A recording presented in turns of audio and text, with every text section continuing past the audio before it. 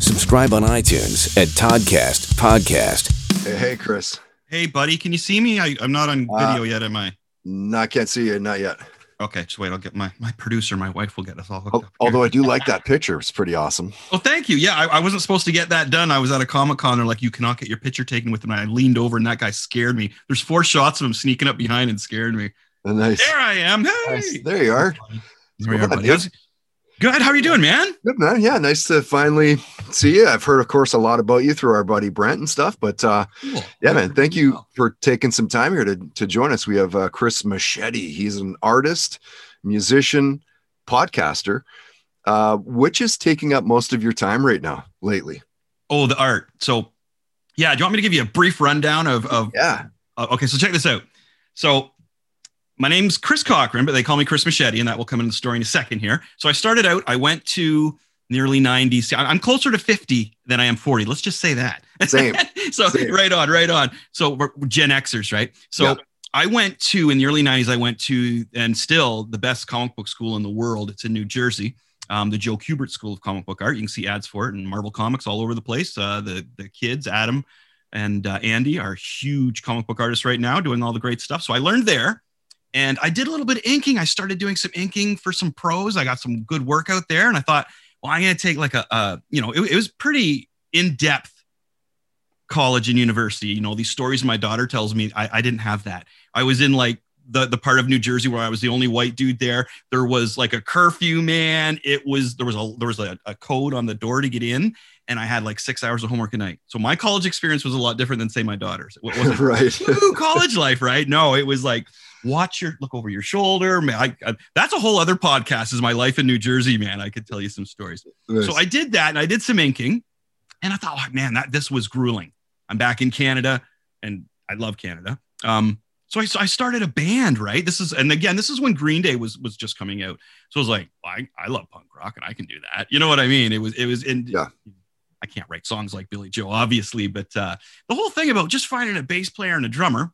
And I found Brent, who does a podcast on the network as well. He does a few of them. I think he has a Lifecast and the Coffee Cast. Coffee Cast, and yeah. So I hooked up with him and another gentleman we called Dent, and he was on our show a while back. We did the summer party tour, I guess you'd like to say. We played for cases of beer and smoke and whatever else that they wanted to give us.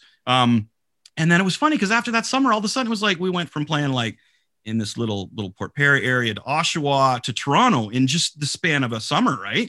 We made all these friends, and next thing I know, it's a decade career. I've opened for Goy and Mr. Machete. I opened for, and that's why they call me Chris Machete, because I was the singer, guitar player, the front man for Mr. Machete. So Chris Machete was just natural. That's what everybody called me. Yep. Chris Machete. Yep. So we did. We were like never the groom. We were always the best man. We were opening, right? So we toured with like Sum 41, Goldfinger, Gob. Like, dude, we partied, man. I'm so glad I got to do that, especially now when we're getting our age, right? Like, dude, I'm so glad. And I meet people and like, you know how it is, right? You get those friends that are in the industry you're in. They're musicians, they're artists, because they put up with you, or put up with me anyway. That's the way I look at my friends, right? Sure. Yeah. I feel the same sometimes. Sure. Yeah. Like musician family. And plus you've gone through things on the road and stuff.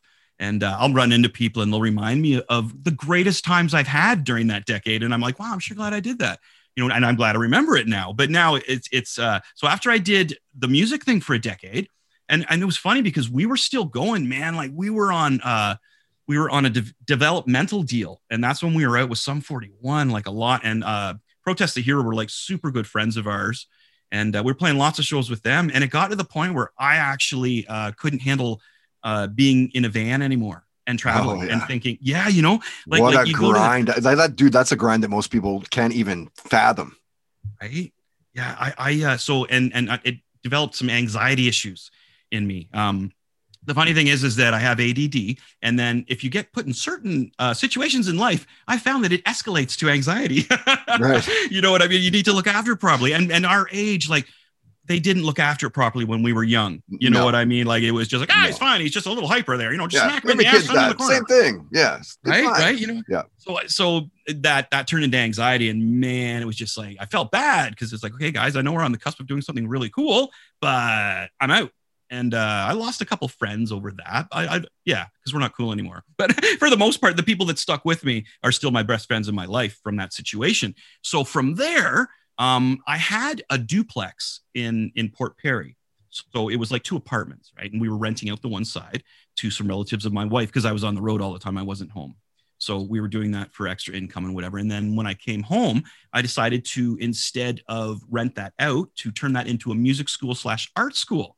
And I was living in Port Perry, Ontario, which is near Oshawa, which is near Toronto, and very expensive, my friend. Oh my God, my hydro bill. Like if I remember correctly, it was pushing like $500 a month.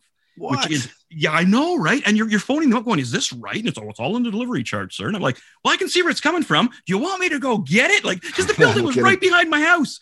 Like, wow. Delivery. Yeah, it was nuts, man. But That's everything crazy. was like that, right? Because it was just a little tourist town, and it was very, very, a lot of the voters were the PC voters. So they're a little more in the upper class kind of thing, right? So I was in there, this punk rock dude in there, teaching guitar lessons and art to all these upscale parents, people's kids. Kids and stuff, yeah. That's yeah. cool. The funny thing is that a lot of the parents were my age and they saw me play. So I thought that was cool too. So a lot of them, like when I was teaching the guitar lessons, man, I remember seeing you play at Trader Sam's, way back over the summer when I was home from college, or I saw you at Durham College or at this college. And so they're all bringing their kids there, and man, it took off. Nice. I was teaching like 20 kids a day myself. I had 3 other teenagers working for me. I had a band program. Wow. We had like members of Our Lady Peace coming in to do concerts. Slash's band, Brent Fitz was in there many times. Brent was such a rad dude. We actually have video footage online of him and myself and a few of my selected students playing Good Times, Bad Times by Led Zeppelin. Nice. And then yeah, dude, it was great. And we did a little heavier version, right? And then you got this little kid with long hair just going up to the front doing the solo, and Brent's just smiling and laughing like, oh my God, right? Because we didn't rehearse it. We just went in there and did it. Like, he showed up, he did his deal, he talked to them, and we just played it. Yeah. And then another one, and I'm blanking on his name, is the singer from the Killer Dwarfs, Russ Dorf. So the singer of the Killer Dwarfs came in as well because one of the kids I taught, her dad was Geddy Lee from Rush's Bass Tech, man. He's on their DVDs. So imagine this. That's awesome.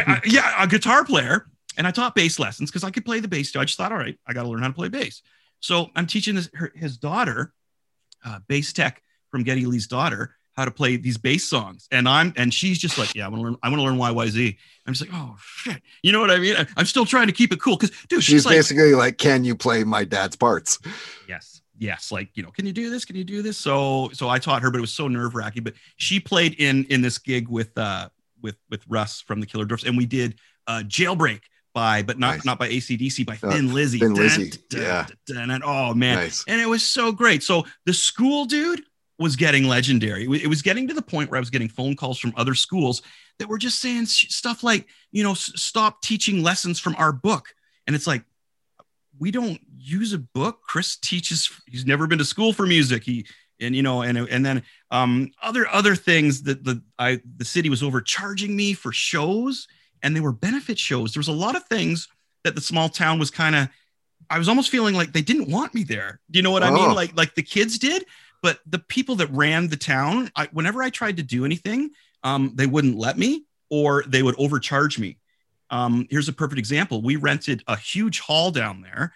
They took 40% of my ticket earnings, and I had to use the sound guy that was the son of the lady that was the liaison between me and the place, right? So some politician in Port Perry. No nepotism going on here. Dude, it was horrible. And I hate that stuff. Like that's terrible. I hate that. Like, I hate people ganging up on the little guy. But check this out, Todd. So the show's about to start, and I'm talking to the sound guy, and I'm thinking, all right, dude, I don't like to judge people by what they look like. But this guy did not look like he's like knew anything about rock and roll to begin with. Maybe he knew about sound, but this is a rock school. We got Brent Fitz coming in, some celebrities. So I talked to him, and he goes, oh yeah, well, I had to do this Rick Emmett show, and everybody was so mad at me, and Rick Emmett wouldn't even talk to me after. And I'm like, well, what did you do? He goes, oh, they just didn't like the sound. So what do you think all the parents did to me after the show? Well, it was a great job, Chris, but I couldn't hear my kid. And I had to pay that guy $500 to screw up my show because of a lady who was on the town council. Right. So, man, it was funny though, Todd, because I had the band right on the cusp of me being on the road constantly, and I had to make a decision. So I was on the cusp of me having my school. I should buy like a bigger place. I should rent out a bigger place. I could expand. I could really take over. Yeah. But do I want to do it here in Port Perry? And that's when my daughter moved to Vancouver to work for Brent Donnelly, doing all the shows. So Brent's showing her, hey, check this out. We're going to do a U2 show. I'm going to, here, and now you're going to run the scenes in Vancouver. Right. So she left and moved to Vancouver. I was like, well, she can leave Port Perry. I can leave Port Perry now. So that's when we looked, and I'm in Kingston now. And tell you, so check this out, Todd. I've been in Kingston for 3 years now. I've been hired by the public school up the road, Catwood School. I've been hired by the public school on the other side of me, the Westbrook one. And they're paying me to go work with their kids. They like cherish that I'm going to take my time to work with these kids. I tried to work with the kids for free in Port Perry. Oh no, man. No, it's cool. Thanks though. Is that Aussie tattooed on your hand? Oh yeah. Oh wow. Yeah. That's okay. That's okay. And it's funny because you can see them looking at stuff like that. Right. I've worked with mental health. I still work with all these people. The Kingston Mental Health has hired me on to do comic book art therapy. I talk with people who are coming out of comas and don't remember a lot of stuff in their personal lives, but man, they remember comic book stuff, Todd. It's funny in a great way, because these guys be like, I don't remember what I did last year at this time or who I was with, but I remember Wolverine number 232 on page number 3, and it's great. And I just sit there and talk to them. I wonder what that is. I wonder what that recall is. Why is it like that we can go to that shelf and pull it out and go like, yeah, I got the first appearance of Punisher. I've got the, it's amazing to see it happen, Todd. The passion, maybe, right? Like the passion and the love for it. I've surrounded myself by all the, I wish I could pan. Yeah, I know. I'm just looking and kind of pecking and hunting and seeing what you got behind there. It looks awesome. Thank you. This is where I draw. My table's right over here. And I just have to surround myself by this. I shut the door. Yeah. And I just surround myself by it. It's funny because the logo KISS, when I see that logo KISS, I think back to when I was like 7 years old. My parents took me to see the Dynasty tour. Last one with Peter Criss, right? And just that whole era. Like the new KISS I can't really get behind. But same. Ace, Peter, Paul, and Gene. Yeah. Oh, man. Those days, the late 70s, like those were the days, man. Kiss Meets the Phantom blew my mind, right? Yeah. Can I step watch that? Can I step watch it? Okay, Chris, that's fine. Yeah. So I got out of Port Perry, came to Kingston, dude, and I'm working for everybody. The film festival, Art Council. I'm doing something for the Heritage Society this next week online. And I'm I was trying to do this for free in Port Perry. They are paying me a lot of money to do it here, my friend. Right. And they love me, and they like the fact that I'm willing to help. So that's what happened there. And now I'm my main gig is I started Machete Comics. There it is. So I've come full circle, Todd. I started doing comic books, got sidetracked by drinking and partying a lot and playing in a band. And then I got sidetracked by the future and helping them and keeping rock and roll alive. And now we got to shut down. And I'm full force into art and drawing, and I'm getting a lot of work. It's great. It's great. Nice, dude. And doesn't it feel, going back to, the city, and doesn't it feel nice to be appreciated? Yes. Right? Especially in Kingston, where the Tragically Hip's from. And I'm jamming with people, and buddies like, yeah, I don't know names. Rhythm guitar player lives 3 doors down the road. It's like, what? And my daughter's now working for one of the bands here. And again, I'm blanking on names, but they're huge now. They just opened for the Stones. Just opened for the Stones. Yeah. Kingston band. They got that song Shotgun. Glorious Sons? Yes, Glorious Sons here from Kingston too, right?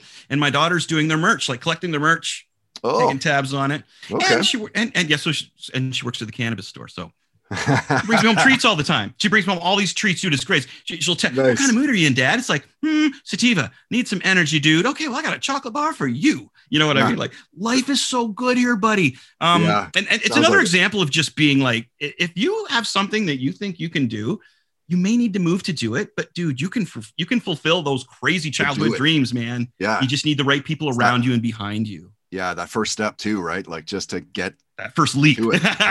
Sometimes it's a big one. So what was it that hit you first? Was it the music or the the drawing and art? It was Spider-Man. I remember. It's funny because I remember my first Spider-Man experience and my first Kiss experience vividly. And maybe that's part of the thing about with the mental health, right? Like I couldn't give you details about my first girlfriend, but man, I can tell you all these things about like Kiss and Spider-Man. So sorry. So I remember I was in grade 1. I was homesick from school, and my dad brought me home a stack of Spider-Man comic books, and that was it. And I have it's on the wall. I have the one on the wall there. But again, I wish I could turn because I still have it. It's beaten up, but it's in a frame on the wall there. Yeah. Well, go grab it. Oh, you paused. Your bird stuck. We're getting you back. And it's there it is. Nice. Oh, dude, nice, man. So, and that's like the first of the Clone Saga when when cloning just started. Okay.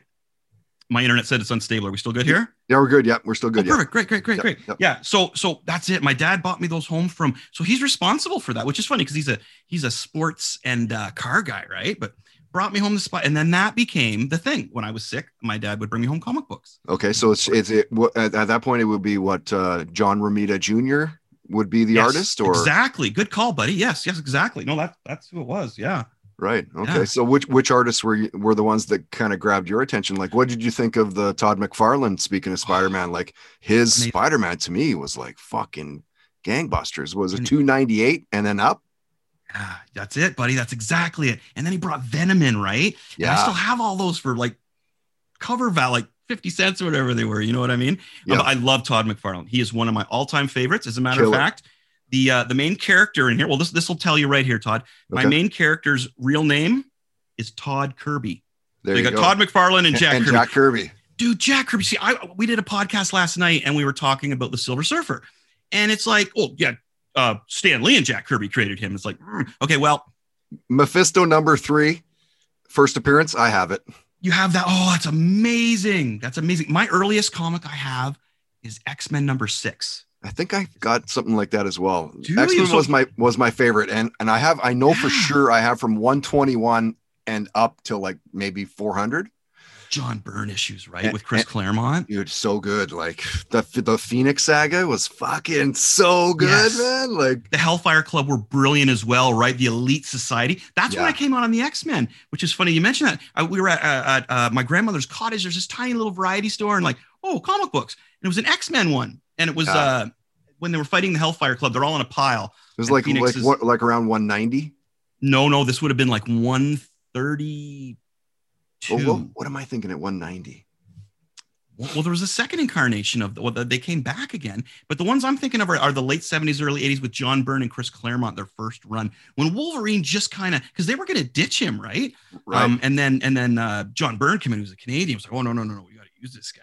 So and then there was the one issue where he fought the Hellfire Club and it was Wolverine alone, and there was that last shot of him coming out of the sewer going, now it's my turn, suckers. And I was just like, what the hell? Totally. This isn't Spider-Man. This is like way beyond. Yeah. So who are I got? So what do you still buy comics at all? Sometimes. Sometimes I do. Yeah, I don't collect anymore. I used to collect like a maniac. I used to collect like the issues that I collected. I would collect like 2, so I would bag one right away, and then the other one I could read. Right.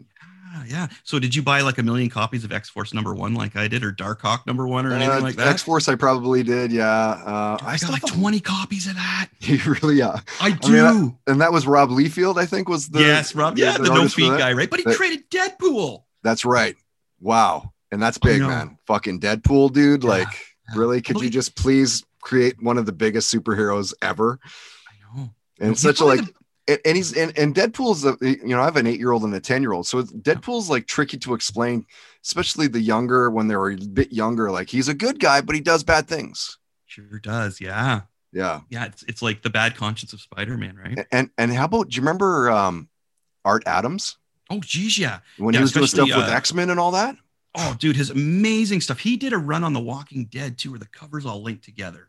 Right, and they were fantastic. Yeah, I'm a big Art Adams fan. I always thought that Art Adams was Todd McFarlane's, like not the muse, I guess, of Todd McFarlane. I always thought that yeah. his art kind of emulated Art Adams' style.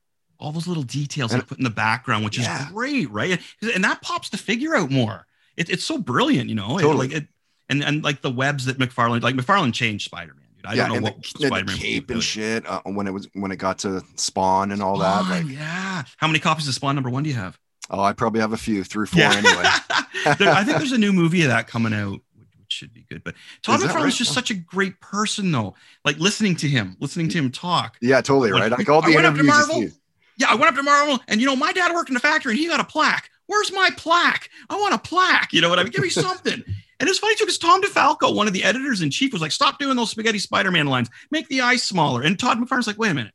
I'm the #1 artist in Marvel, which is the #1 comic company in the world, and you're telling me how to draw Spider-Man? Wait a minute.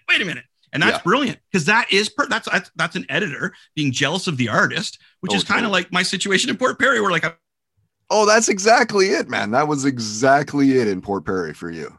Yeah, it's good. See, I don't talk to a lot of people about this stuff, so it's nice to hear that somebody else agrees with me on that. You know what I mean? 100%. It's the same thing. Yeah.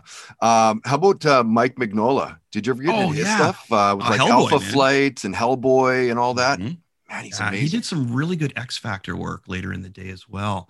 But I loved his drawings. It was very simple, but his layout and the silhouette use was really great, man. Yeah, really simple drawing, but somehow he just nails it, right? And I can't remember how to pronounce the last guy I wanted to talk to you about. Bill Sienkiewicz, I think. Oh, Sienkiewicz? I believe that's how he where he was doing like a bunch of Thors and all that. Oh, yeah. And then is that when Beta Ray Bill came in as well? Yes, around there, yeah. Yeah, exactly. I really like that stuff, man. Which was issue 367. Nice. Do you have that one? And how that's in my mind, I do have it. Yeah, how that's in my mind, I have no idea. Nice. Well, see, again, I think that's why it helps the mental health. Is like you click back to these things. So I'm terrible with numbers too, but you know, first appearance of Wolverine, Hulk 181. You know, I know these things. First appearance of Punisher, Amazing Spider-Man 129. I just do. I don't know why I know it. Yeah, that's awesome. That's awesome that you're into comics like that. I didn't realize that. That's really great. Totally, dude. Like when I was like in high school, even 13, 14, 15. My life goal was I'm going to own a comic book and collectible cards store. Nice. That was what I wanted to do. And then that would be great. Did you ever collect the Marvel cards, those Marvel series cards with the hologram? Yeah. Okay, those have gone up. A set of those is now going for like $250 on eBay now. No way, really? Yes, and there's a Stan Lee card in there called Mr. Marvel. And it's going for $50. I've got like 6 copies of that card because I used to buy the boxes and the packs, right? And you just go through and whatever. But so those are one of the ones you may want to go back and see if you have those because they're worth a mint now. And of course, anything that's on TV, of course, like you know the U.S. Agent first appearance in Captain America is skyrocketing now, and the first appearance of Falcon is Captain America. So that's why I always like to follow up our podcast when we do like WandaVision or okay, now here's the comic books you want to buy, right? Because it'll take a $5 comic and bring it up to $50 to $100 after the series is done or the movie, right? But I think it's always kind of been like that, though. Even when we were younger, it was like that strike while it's hot kind of thing. Remember the comic book Nom? Yes, and Punisher was in there for a couple issues, right? That's right. Yeah, that was huge. Like right out of the gate, within the first 6 months, 8 months of that, like you could have sold the first issue for $100 easy, and now it's probably not even worth $20. No, it didn't go anywhere, right? It didn't go anywhere. Yeah. Like I wonder what my collection is worth, and I would hate to know what it's worth too, though. You know. Dude, probably not that much. No, I bet, dude, it's a different world now. See, sometimes like I have so many boxes of comics. I have a closet filled with them, and I'll pull out a box when I'm just feeling bored or whatever, or need some inspiration for drawing. And I'll just go through and I'm like, holy crap, I'm Married with Children #2. They made a comic. You know what I mean? It's like, wow. Or I'll go through and find another one. Go, wow, I got this. This is great. I do that too some time to time. Yeah, it's cool, right? Little walk down memory lane. Like, oh yeah, I forgot I grabbed that Green Lantern with the first appearance of whatever, right? Yeah. I also thought Alpha Flight, I'm retiring on Alpha Flight #1 as well, but didn't have, but that's okay. Okay. I got into Alpha Flight though, and I think me too. I think it was because of the Sasquatch and Puck. Mm-hmm. Yeah, great characters, and John Byrne as well. I followed him around a lot to whatever he did when he did. That was X-Men, John Byrne as well. Yeah. John Byrne did such a great job on everything he did. Yeah. It's so you don't buy a lot of the new comic, like you don't go down for new comic book day or anything like that. Oh yeah, no, I still go and Oh, nice. Oh yeah, I still go buy stuff. I just don't collect. Great. I don't collect like I'm gonna get every issue. I don't do that anymore. But like, oh, that's cool. Or grab a graphic novel or those whatever. are great. Yeah. So the new Star Wars series. Have you read any of the new Star Wars series? New Star Wars? No, I haven't. No. Okay, because what it's doing now is it's going in. So what first went in between A New Hope and Empire. So everything you're wondering that happened in between there, you find in the comic book, and it's good. Now I'm between Empire and Return of, and I'm at the spot where Boba Fett is delivering Han Solo and Carbonite to Jabba the Hutt, and we're seeing all the behind the scene things. Now, also in the new Darth Vader that I picked up today, buddy. Okay, the new Star Wars movie, the newest one, I had a huge problem with. Wow, I don't know if you can see me go off on my podcast on one of my co-hosts. I'm sick and tired of people hacking on the movie. What do you mean? And I was like, you tell me what's good about it. And he couldn't. Right. I don't know if I scared him because I was like, oh, and stuff. But yeah. So in the new Darth Vader, he goes to Palpatine, and Palpatine put Vader through all these trials, treating him like crap, right? And so he finally takes Vader down to his hidden lair, and he's got all these little clones started. And Vader's like, what the hell's going on? So Palpatine takes him, spoiler alert here, Palpatine takes Vader to this little water kind of thing in the glass, and he looks, and it's like, son of a bitch, it's Luke Skywalker's fucking hand. Nice. All this stuff started with him cloning, him learning how to do it himself with Luke Skywalker's hand. How cool would that have been in the newest movie? Right? Like, wow. What? Instead of just like, oh, there's a whole bunch of Sith over here who are awesome. We're not going to talk about them.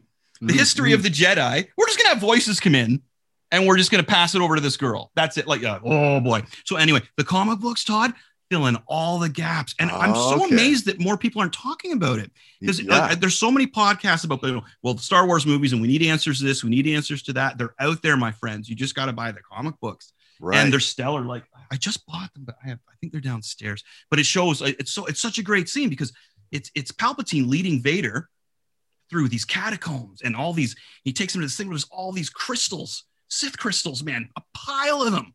Nice. He's got them all down, and Vader can feel it. He's coming near the room, and he's like, "Oh my god, man, I'm getting a headache, right?" And he sees the room, and he can't even go in. It's so powerful. So he goes from there. The Emperor says, "Yeah, here's the start of it. Follow me down here." And there's all these partial clones starting from hands. Nice. Yeah, so right. Cool. Yeah. And then he leads them to this hand, man, and it's just. And as soon as I saw the hand, I was like, "Fuck, it's Luke's hand." And and then they flash back to Vader cutting his hand off, and you look at that scene totally differently. Because Palpatine manipulated Vader to chop that hand off so he could use it. Mind blown.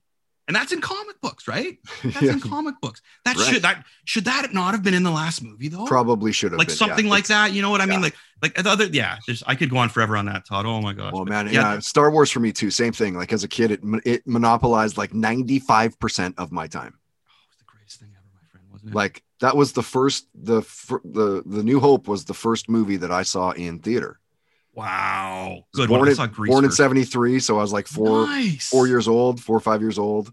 Yeah. You know, like thinking back, like what if I let my 4 or 5 year old watch a movie like that in the movie theater? I don't know. But that was the 70s. Yeah. Oh no, it's a totally different generation. And probably on the way down to the theater, I was sitting in the back of the car in that little bubbled window seat with no, no seatbelt on.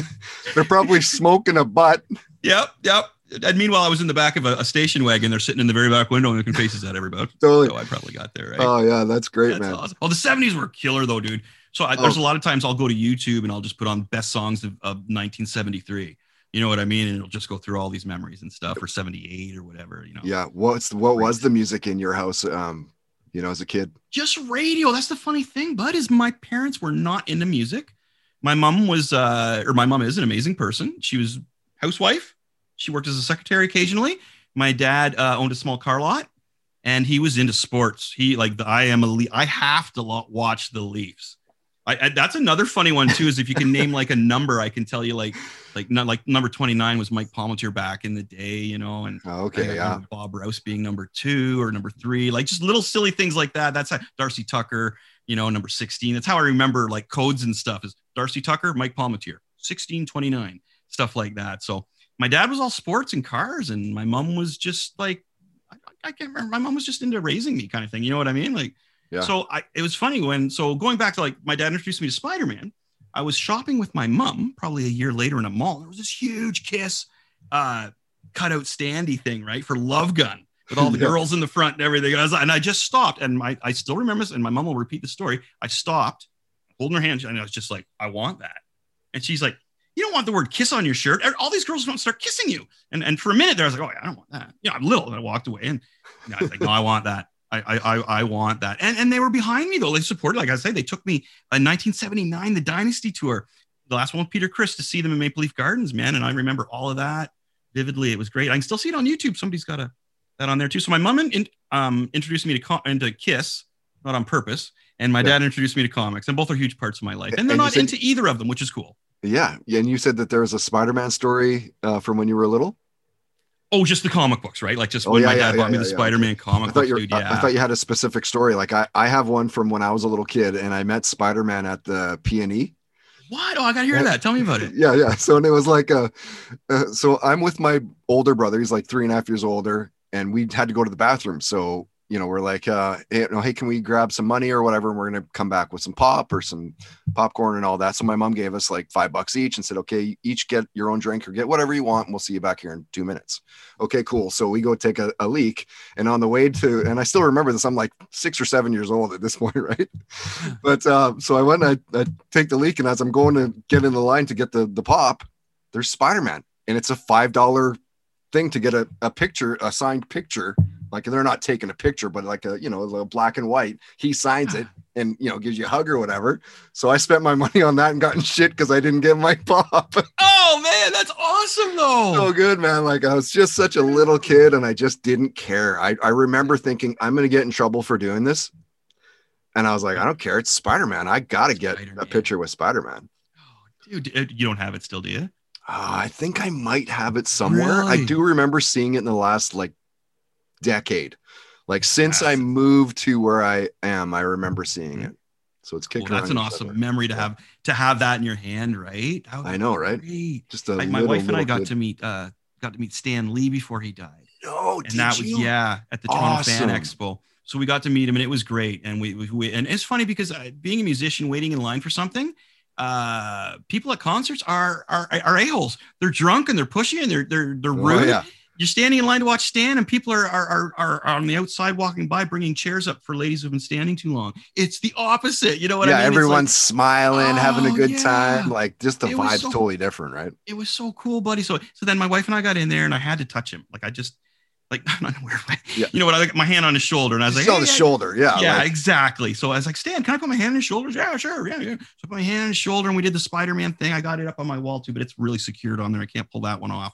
Deadly. But and just say thank you. Stan, you're a huge influence on my life. Thank you so much. Yeah, great. Nice to meet you. And away he went. And then it was funny because I left, and my buddy came in after. And he's a funny guy. He's going, it's Smiling Stan. And he just kept rhyming it on. Excelsior, Smiling Stan. It's Stan. Nice. I could hear Stan laughing his head off. And I'm like, man, I wish I smoked one before we went in there. Something. I could have been funny or had a beer, because I was just like, hi, Stan. Nice to meet you. And my buddy had him just roaring, which is cool. Awesome. So I'm Stan. I was like, oh man, I kind of want to see it going on. So I got to meet Stan Lee, which was great. So good, dude. Put my hand on his shoulder there, right? Which was wow. Great. Jealous. I am so jealous, man.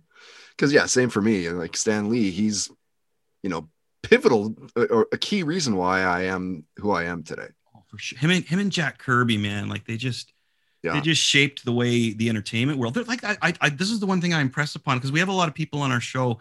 Brent likes to bring people on our show who don't know anything about comic books and stuff so that they can ask me questions. Yeah. And it's fun, but it's so much more fun to talk to people who actually know what they're doing. You know what I mean? Yeah, totally. But like what they're talking about, which is really, really great. But I can't wait to get back out to the Comic Cons and stuff like that, and really dive back in there. It's good that we got all this stuff on TV now, though. Huh? The Disney Channel's really stepping up. Oh yeah. We have so much content coming out now. It's impossible to keep up. Mm. Yeah. Mm. Yeah, it's really it's awesome though. Which superpower would you want to have? Oh, that's easy. I want to control people's noggins, man. Oh, a little Professor X. Eh? Yeah. Oh, like Professor S. Like the what do they call that? The psychic or not psychic? What do they call that? It's not psychic. Telekinesis? No, that's levitation. Psionics? No. Yeah, psionic powers or something like that. Look at a superhero geeks blanking on the word for. I know, right? like Marvel Girl has, like Jean Grey has, that kind of Professor X. Yes. That's I would like to have Professor X's powers, but my favorite character. I would love to be. This is a joke I always say too. How you doing, Chris? Well, a little more Professor X and a little less Magneto today, or a little more Magneto, a little less Professor Xavier. But I love Magneto, buddy. Wow, what the best thing the X-Men movies ever did was the intros of him. It was so heartfelt, and anyone who I've talked to, I can't get behind the X-Men movies as a whole because the continuity is terrible. It's terrible. Yeah, the Magneto stuff. He should have had his own movie. And then when they showed more with First Class with the Hellfire Club and stuff, Sebastian Shaw. Wow, dude. Wow, what a great written story. That poor kid. And then to show how Xavier grew up and to show how Magneto grew up. Oh, you get it. You get it. And that should have just been the movie there. Just them two growing up and then splitting at the end without all the extra characters, I think would have been great. Focus a little more on the layers of Magneto and Professor X, right? But well, yeah, dude, I'd love to be able to read people's minds and kind of go, these are not the droids you are looking for. And just totally, yeah. How about you? What would you take? I always say teleportation.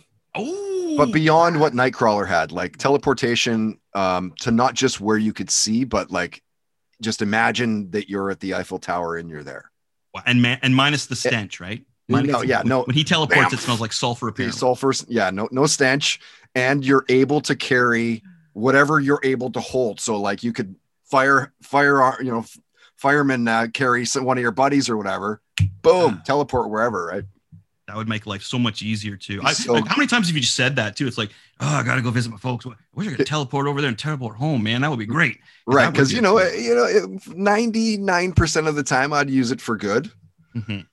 But that one time where you just maybe need to teleport into the bank vault, and then out, a little bit of scratch, pick up some new comics, maybe make the month a little easier. I'm behind 100%. Like overall, it would be, okay, I want to do a few, and you can go as in-depth on these or just a real quick answer to yes or who wins or who loses. Okay. Hulk, Superman. Oh, geez. I'm going to say Superman. See, Hulk gets stronger the angrier he gets, but he also gets less smart. Classic Hulk. Nowadays, I don't know, is he Professor Hulk, isn't he? I'm going to go with the classic Hulk versus Superman, and I'm going to say that Superman would win because he's smarter. He'd take him out in space and launch him off somewhere. You know what I mean? Like totally. He could do that to him. He could. So I'm going to go with Superman on that one. Spider-Man, Batman. It'd be Batman because Batman would find a way. He's just, Batman would find a way. Thor and Bane. Oh, Thor, for sure. Thor's like, he's a god. He's a god. And plus, see, Bane he's got the venom in him too, right? So you can take him down. He is smart and he is clever, but I still think Thor would. That's a good question because a lot of people say, "Oh, Thor's a god. He'd annihilate him." But Thor isn't the smartest guy, and he's not the smartest god. He's super tough and he's great with fighting. But Bane could cleverly work something out to give him a run for his money. But Thor would win in the end. Storm or Guy Gardner, Green Lantern. Jeez, because of course he's a loose cannon. He totally is with the shaved noggin up top there, right? Yeah, I actually got an issue of him against Lobo. That's really interesting. I'm a Lobo fan. Okay, so Storm versus Guy Gardner. Wow, that's a really good question. I'm gonna go with Storm just because I think she would have more tricks up her sleeve, and I think that how does the freezing work on his ring? Wow, that's a good question. That might come to a draw. If anybody, I would lean towards Storm, just because I think she could keep pounding him down and stop him from using his ring at her. Yeah. Like if she froze his hand and he couldn't access the ring, would that work? I don't know. But I would say, from what I know, from my comic book knowledge, I would say Storm. Lobo, you mentioned Lobo, and I think that they've done this in comic book form. Lobo and Wolverine.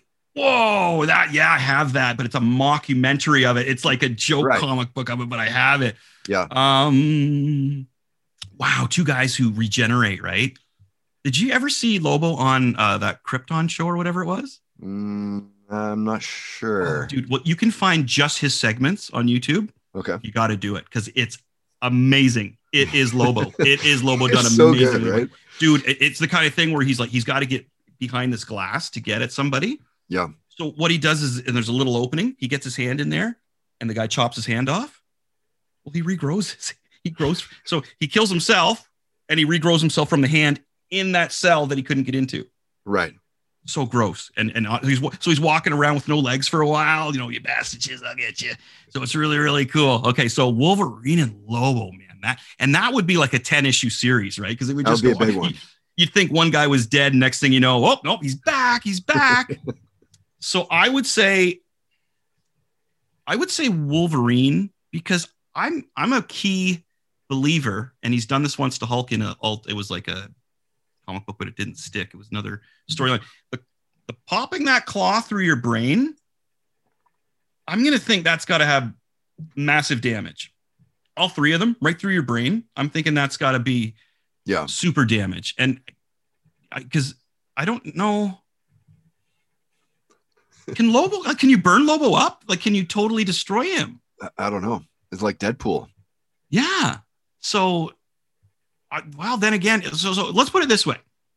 If Lobo can't be, if putting the claws through his brain does not kill him and he can regenerate his brain, which would be amazing to be able to regenerate your brain exactly the way it was without any kind of difficulties. I can see a hand, right? But a brain is like meticulous. Then I would say Lobo, because Wolverine could be, well, like when Wolverine went down, he was encased in adamantium. So if Lobo was encased in adamantium, damn, he would be down too, right? Yeah. Wow. You know what? I think the universe would end. I think that would be it. It would go, the universe would end. That's a good one, man. You know what? I'd have to sit down and have a couple smokes and a beer and really. That's like a half-hour podcast right there, just dissecting it, right? What a great story that would be to write for like Marvel DC if they ever decided to do that. Maybe Kevin Smith gets tapped for it or somebody, right? That would be like, you want me to write what? Oh my God. Okay. You remember those team ups? The Marvel team ups? Oh, geez, I got a ton of them. I loved those as a kid, man. I thought those were the best. Yeah, they were good because it was an in and out story too, right? You didn't have to like invest. There's nothing worse than getting a comic book and you get the cliffhanger, and for some reason when you're a kid you couldn't find it again. Yeah, and then you get the one after, like, what the hell? Yeah. Now we can go to the comic book store. We can go online. It's so much easier now, right? Yeah. What are you still collecting right now? Oh man, so I still buy Daredevil or reading. Yeah, well, I Daredevil, man. Daredevil, it's consistently the best comic book, I think, because it's not like for adults. Right now, Elektra's Daredevil. Daredevil's in jail and has been, and the Kingpin is the mayor of New York. And wow, what a great story! What a great story! I still buy Spider-Man. He's got a new costume. It's blue. Not that cool, but you know what's going to happen is they're going to give him back his original costume in about 20 issues, and it'll sell through the roof because he's back. Yeah, of course. So I buy Spider-Man. I buy, I was buying The Walking Dead, but they stopped that comic book now. I buy the Darth Vader comic book. I buy the Star Wars comic book because it's so good. The information is gold. I buy the Bounty Hunter comic book. I buy a lot of them still, dude. And then occasionally I'll grab something if I think it piques my interest. All I got to do is just send an email or a text to my local comic store, and in Adam, there's one right up the road from me, and then there's a big one downtown. So I've got Mark over here at the small one. I've got Adam downtown, and if Mark doesn't ever have anything for me, I just text Adam. He's got it. Nice. Because I'm always looking online too, right? Like, you know, what's accessible and what's a cool one shot. But the downtown store has dollar bins, so whenever I'm feeling it, man, I spend like an hour there, dude. It's like, and they know me, totally. Right? I've had them on the show and stuff. So I pull the boxes out and just go through them, sit on the floor. You know, it's great. Yeah. So I make sure I'm in the right zone for that. And I go in there and they're like, "Hey, Chris, how's it going?" Well, you know, they're all in the back waiting for you. Got some new ones in there. They know. And I find so many great books in there. It's so therapeutic. So I buy all the new Star Wars stuff. I still buy Spider-Man. I don't do Deadpool or anything like that. I like and Daredevil. I really like Daredevil. And what else? There's more. There's a new one called Strange Academy. So it's kind of like a Harry Potter school, but it's Doctor Strange, and they're all young wizards. Oh, it's really good. Really good. The art's great on it too. Yeah. I love Doctor Strange. What a cool character. Always have. Mm-hmm. Like, did you ever think that it would be at where we are today when you were a 12-year-old kid? Like, did you ever, because I don't know about you, but I was, not that I ever was called a geek or whatever, because I was kind of I was kind of popular or whatever. You know, I had a bunch of friends and stuff, and I never ever felt that way. But I knew that they kind of thought that it was geeky, that I liked comic books and that I read them and all that. And you know, if it was a sleepover, I'd have a backpack of fucking 10 comic books, you know, or whatever, right? But yeah, did you never got that? You never did? Oh, dude, I listen to this. Here's a great quote, because I could play guitar pretty well, right? Yeah. So went to grade 9. We went to this party. We weren't supposed to be at, 'cause it was all older kids, man. This is my first real party kind of thing. Yeah. And you know, you're kind of scuttering around trying to find somewhere to stand where, you know, oh geez, that guy doesn't like me. Oh, that guy sees me. You know what I mean? It's high school. Yeah. So we got in this room and there's a guitar there. And one of my buddies says, dude, play the guitar. And some older kid heard, yeah, play the guitar. Shoved it at me, man. So I sat down, dude, and I played the finger tap into Eruption flawlessly. My buddy, I'll never forget this, dude. And then people were nice to me after. It's sad, but they were nice to me after. And my buddy says to me, he says, man, and in all seriousness, he says, dude, he says, if you couldn't play guitar like that, you would be getting the shit kicked out of you. And I'm just like, oh yeah, right on. None of my friends collected comics. I had to hide them, dude. It was one of those things that when they came over, they were in a back room. Nobody, didn't talk to them about them, which is why oh no, dude, it was my dirty little secret. Was my comic books, dude. It was like all, heavy metal posters. I didn't have any Spider-Man stuff up. I was still trying to collect, the Transformers were just coming out when I was in, and they were so cool. I wanted to buy a lot of them. And, you just buy a Transformer? No. I had Transformers too, man. Like, yeah, they're great. So I didn't have that support. No, man. I had to hide it all. I just did. My brother gave me a rough ride, of course, right? But it was just my brother really that was giving me a rough one. But back to my point is, like, did you ever think in a million fucking years that it would be like super popular like it is now, where there's like 6 to 10 major Hollywood movies being made about the shit that we loved as kids? Oh man, well, dude, when they said they were going to bring the Infinity Gauntlet saga to life, mind blown. Yeah, and Thanos was done so well. He's another guy that I'm a huge fan of. Thanos, just a great character, just layers, man. Like he's trying to help, but in a terrible way. Now, the cool thing about the Eternals movie, and I talked about this last night, and that's coming too. The Eternals is at the end of the year, I think, right? That's going to be the sleeper one, Todd, because everybody's going, Eternals, I don't know about it. Dude. It's going to be awesome. I akin it to if they were going to show where the Jedi and Sith came from. This is going to show where the Infinity Gauntlets came from, where heroes came from. You're going to see Thanos growing up, dude. This is going to be mind blowing. And the actors and the actresses in it are fantastic. I had a problem with some of the acting in the Falcon Winter Soldier, especially opposed to WandaVision, because the actors and actresses in WandaVision were amazing. Catherine Hahn, oh my gosh. And seeing that one come to life too about Scarlet Witch and the twins was just, again, a John Byrne story that started out there. And then they brought in the Quicksilver there, the good one from the X-Men. Yeah, dude, watching it all come to life is just blowing my mind. I'm so happy. You know what I mean? Like, I say this to people all the time, because it's like, I've got these. And the other cool thing is that my comic book collection, which I'm handing down to my daughter, and she's very excited about that. She's going to hand it down. This is making all these, you collect comics, way to go. Yeah. That comic I spent 50 cents on is now worth $100. And that's like lowballing it, brother. You know what I mean? They're all escalating in value. So not only is it cool stuff that I enjoy and it just makes me happy, I know what's going to happen in most of it. So you're the guy now. I got my buddy. Kids wondering what's going to go on with that Guardians thing. Are they gonna, what's going on? Who's this guy? Okay, so I tell them, and now I'm the popular guy, right? Whereas it's come around. It is, dude. It is. So my comics are worth a mint, and people are jealous because you still have that comic. Way back in the day, I was like, actually, I do, and it's in mint condition.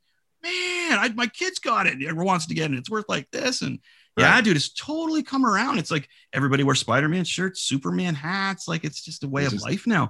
And the other cool thing is that the majority of these characters were created back in the late 60s, early 70s, man, with the exception of Deadpool, right? He's probably one of our newest ones. But, Spider-Man, the Fantastic Four, the Avengers, those are 60s kids, 60s creations, right? Let me ask you this, only because I'm ready in the pipe with what I think they should do. Yeah. What do you think that they should do for another, like, mind-blowing movie? Marvel. Yeah. Let me throw this out to you just to get your brain going. Secret Wars. Oh, geez. That's exactly what I was going to say. That's exactly what I was going to say. Beyonder, first appearance of Venom. man, that machine in there yeah, that was it. The cool thing too is to get the whole scheme of that. Like, okay, we got all these heroes thrown together. The X-Men are in here. We don't trust the X-Men. And then you got the villains, and villains are villains, man. They can't trust each other. Bring on the bad guys, man. And of course, Doom elevates above everybody because he wants that power. And what the layers that shows to Dr. Doom's character of him wanting that power, right? You know what I mean? Like it's just, you think, oh, he's worked great with all these villains. He'll use them to his own bidding. And then there's some good stuff in there, like when the Wasp, she gets trashed real hard. There's some stuff they could really make intense. You know what I mean? I really want to see Magneto in the new, because he's my favorite, right? Like I like him better than Wolverine actually now, and better than Spider-Man, just because of his story. And I would and being an adult now, the Spider-Man movies you can tell are for kids. There's a lot of school stuff in there, a lot of college stuff. And I do find myself when they are in the school scenes kind of drifting off a bit. I got to admit. So this would be a good one to keep a little more. The Secret Wars, really hit it that way. I wonder if they've even thought of that. They can't be just you and I geeking off on that. Like they've had to have had that meeting of like, how the fuck are we pulling this off? Right? Like how are we going over all the big things that happened? Like the Phoenix was a huge event and they've done that to death, right? Yeah. And not properly. The Infinity Gauntlet was a huge event. Like they just replaced a few people because the X-Men and Silver Surfer weren't in there. What else? And then the WandaVision, man, they took that right out of the West Coast Avengers comics. Yeah. Except for Magneto showed up at the end, right? Yeah. And said, "Oh, you're my daughter," and that was so cool. So I still want to see that. The biggest thing I want to see, just because I'm kind of curious how well they're going to do it, is Magneto, and the X-Men. I got like Fantastic Four. To me, my opinion on the Fantastic Four is it should be easy. These are the original family of Marvel. Just redo what Stan Lee and Jack Kirby did, man. That is the seed that planted it all. You don't screw with that. My gosh. And Dr. Doom, what? Just make him look the way he did. Don't change Dr. Doom. He lost his mother. He tried to get into black magic. Mephisto comes involved. He's so smart. He's so jealous. It's so vain. You know what I mean? Like, off the beginning, he had a small little scar on his face, but he was so vain that he covered his whole face because of it. All he had to do was grow his hair down a little bit, but he's so vain. Like, that's what, to me, Fantastic Four is easy to write, like easy movie-wise to do. Same with Spider-Man, in my opinion, just because his rogues gallery is so huge. X-Men. There's so many X-Men. Right. I can't keep up with it. I can't buy the X-Men anymore because I pick up an issue and I'm like, I don't have a clue, dude, what's going on. Right. Well, it's tricky. It's always been that changing team, right? Like I go back and I'll think of like a limited series, like Long Shot. Oh, yeah. Art Adams again, right? And I think that was one of the reasons why I liked that series. And then you kind of get into it, and then he was in the series for a little bit as well. And it's just such always influx comic book, and it's tricky to keep up if you don't always month to month. And the stories are so entangling. You know what I mean? Like they all moved to the Croken island there where Giant Size started off, right? Right. But anyway, so they went to that island for a while, and all the mutants were friends, right? There was no evil mutants and good mutants. They all came together. Right. And it was kind of like the mutants against humans, but I couldn't keep up with it, dude. So I don't know what happened there. Yeah. But Secret Wars, I was going to say that because that's from our era. That was another one of the big ones, right? It was Secret Wars. Yeah. One of my favorites was Contest of the Champions as well. Oh, yeah. And we kind of saw that in Thor Ragnarok, right? Which was, oh my gosh, that was played so well. Both those guys, the Collector and the Grandmaster, were just played amazingly. And is there a better movie than Watchmen? Oh, that is great. And again, just like the comic, right? Like so good. Justice, man. Yeah. So good. Again, very adult, right? Like so adult, you can't have kids watching that. Yeah. No. But see, that's why those are the ones that elevate for me, right? Are the ones that are like that, are a little more adult. The Boys was great. It was a really good series. I can't wait for that new one to come out there. Mm-hmm. How about the Daredevil series on Netflix? I thought it was okay. I wasn't blown away by it. Same for the Punisher. I thought it was okay. Same for the Iron Fist. Looks like you paused. Oh no, I'm back. There, you're back again. Yeah. I think that like none of them, like the Defenders, is another one that I thought was okay. It didn't blow me away. But yeah, I mean, back to the Fantastic Four. I don't think they've done a good Fantastic Four movie yet, and And that's a shame because, like you say, that's the original, right? It should be so easy to do. Like again, you mentioned the Watchmen. Just redo that template, man. Just put your view on the camera shots and get the proper actors in there, you know. And Fantastic Four should be really easy. They fly off, they get the rays, they come back. The Mole Man comes from from underground. The Mole Man, and you start your story. Maybe tease Doctor Doom at the end, right, or something, or have him the mysterious guy on his own in Latveria, and again having him be royalty, so he's immune. Like he can go and do stuff and just I'm leaving the States right now. No, you're not. Yeah, I am. I'm a monarch. I can do whatever I want. Kind of like Black Panther, right? Right. So that's another great element of, like, how can you not write a good Doctor Doom? It's all there. It's just Google it. I know, Google right? Doctor Doom and read about him. If you cannot make a good character out of that, what's in front of you, man, then you shouldn't be making movies, right? Yeah. True. I'm going to wrap it up real quick here. I do want to talk quickly about binge watching and stuff. Like, what are you, before I get to what you're binge watching right now? Yeah. Were you a fan of the Game of Thrones? And if so, I didn't. Okay. Oh, really? My wife was watching, was all over it. And I'm here and there. I was here and there.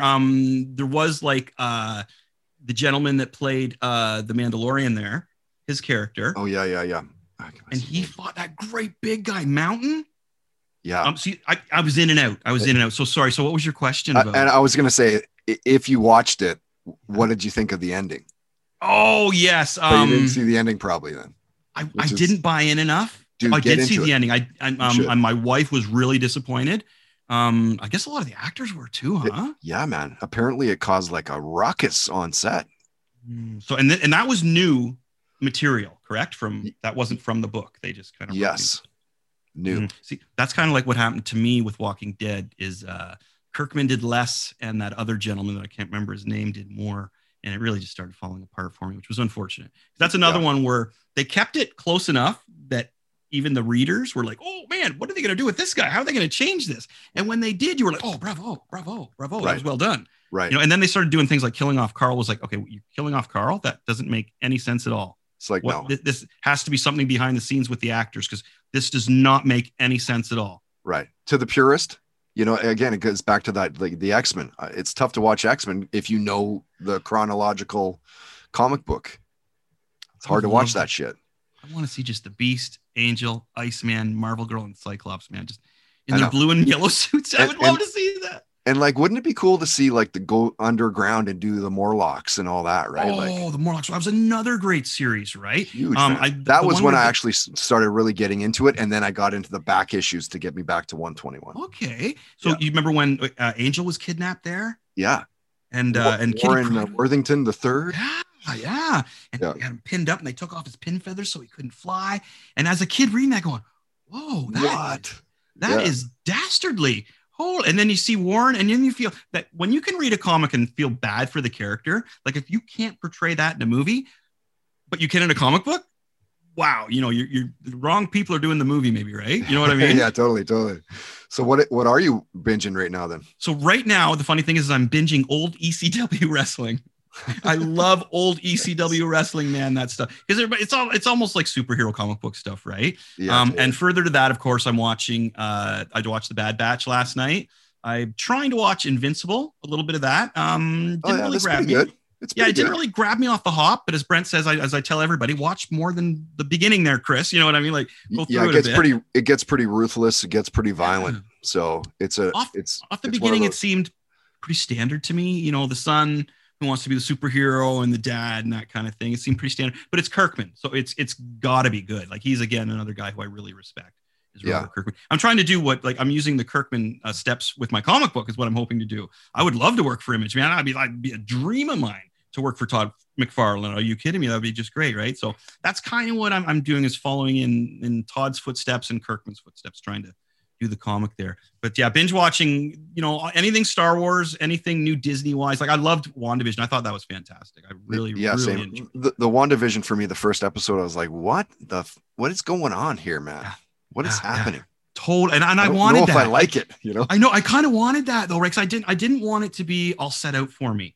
You know what I mean? Like Falcon Winter Soldier was pretty straightforward. Yeah. It was kind of like Brett and I were joking that it was kind of like Marvel's what's the Need for Speed or whatever, that's with the two dudes. Oh yeah. Fast and the Furious. It was like a Fast and the Furious bro kind of flick. Like, yeah, we're gonna take. And so, and that was, as I mentioned, the acting was a little, it was some low parts in there for me. But I'll binge watch. I'll still binge watch Falcon if it came on again. But yeah, dude, wrestling, ECW. Did you ever watch wrestling at all? I watched WWE and then WWF into the WWE. Yeah, I watched it religiously, man. Like Hulk Hogan and Ricky the Dragon Steamboat and Andre the Giant and all those Coco Beware and shit like that. Yeah, with the bird and everything. That's what I'm watching is ECW right now, but I was doing a lot. Like I went through and watched all the old WrestleManias and stuff like that. Okay. Just all the young stuff I used to like when I was younger. Like I got, there's the belt right beside me right there. I got oh, nice. The plastic belt right there. Yeah. Is that the Intercontinental or what is that? No, that's the world one, man. That is the heavyweight wrestling championship. Nice. Yeah. Like the British Bulldogs. I was a huge fan of as a kid. Yeah. And then you see the stories behind the scenes on them. Yeah, it's crazy. I've had a lot of wrestler like Jake the Snake's been on, Hillbilly Jim has been on your show. Yeah. Oh, dude. Yeah. And, awesome. I try to get on as many as I can, right? Because I'm a fan, right? So. And their stories are fantastic. It's like their stories are amazing, man. The rock stars have stories too, but I find that again, because I was in there and I was out there, some of them seem a little pompous. Like, yeah, I drank this and I did that. And I was hanging out with Ozzy, and then the wrestler's like, oh my God, I did this. And then I was told I did this, but I had to do it because I threw my shoulder out. So, they're like, just take a couple of these pills and drink this. And they're not bragging about it per se. They're just saying, oh shit, man, this is what we had to do.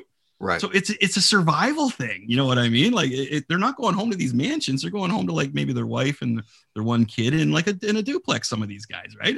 So it's so interesting to see the different sides of it. But those guys have great stories, man. Oh man, that's the thing. Almost everybody has that story. Like if you can dig deep enough, you can find out somebody's story.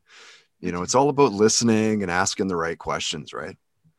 Totally agree. Pretty exciting, man. Hey, it's nice to meet you. Oh, dude, thanks so much for having me on the show, man. I'm sorry I missed you a couple times there. Yeah, not at all, man. I had my dog. He was almost 19. Wow. And he just passed. He passed. Yeah. We had him on. The vet had him on 5 years ago. The vet had him on steroids, and he was dying. And I said, well, what about CBD oil? Oh no, don't do that. Don't do that. So I grow my own because my wife's a cancer survivor, and I have anxiety. So CBD is perfect for my family, and man, I grew like trees of it. I make my own oil, and I'll tell you, Todd, my dog went from not being able to walk to going all over the place, but his eyes were going, yes, dude, I religiously take that stuff religiously. Yeah. It's so good for you. My mom too, her knees, like she has trouble getting them down the stairs. So we got her the cream, and I make her the oil that she takes in the morning under her tongue with her coffee. Yeah. Man, she's like, oh my gosh, Chris, I can get up and move around. It's like, yay. Nice. Right on. Yeah. Nice. So sorry about that, but the dog's, it's all fine. We took care of it in about an hour, man, and he's in the backyard under a great big stone. So he's nearby. Yes. Right on. Yes. Right so on. I'm good. We're cool with it now. But thanks for having me on the show, man. I really appreciate it. Yeah, it's really nice to. I love that. I knew that we'd be able to get along because of just the comic book thing alone, but getting into further stuff too is pretty awesome, man. My problem is talking less, not talking more. Like people say, "Are you going to be able to talk for this long?" It's like, no, I'll be all right. Wait for it. I know, right? And when you talk with me, it's like, yeah. You ever talk on the radio before? Like, I'm definitely. Also that well, you got to come over on our show. You got to come over on our show sometime soon. Anytime, man. Anytime. That'd be great. So I have the HM Music and Art School, or studio. It's called now. I have Machete Comics. We have an Etsy page for our artwork. We have a Patreon page. And that's just, if you go to Patreon, put in Machete Comics, you'll find us. If you go to Etsy, put in Machete Comics, you'll find us. If you put Chris Machete in Google, you will have a page full of stuff. I've got a YouTube channel that some of my videos have 80,000 views on my guitar lessons and stuff. Nice. I have a lot of, it wouldn't seem like I do because I move so quick, but I have a lot of patience for helping kids and adults who are beginners at things. I love teaching beginner guitar lessons, and that's who I cater to on my YouTube channel for the guitar lessons, and it does really, really well. So you can find, as I say, just put Chris Machete in Google, man, because I'm on Twitter, I'm on TikTok, I'm on Instagram, I'm on Facebook. You'll find me. You'll find kids on the escalator with it. The whole deal. Awesome, dude. Yeah. Have a great rest of your day, and I guess we'll see you online. We'll talk to you soon, Todd. We're gonna have you on our show ASAP. Do it anytime.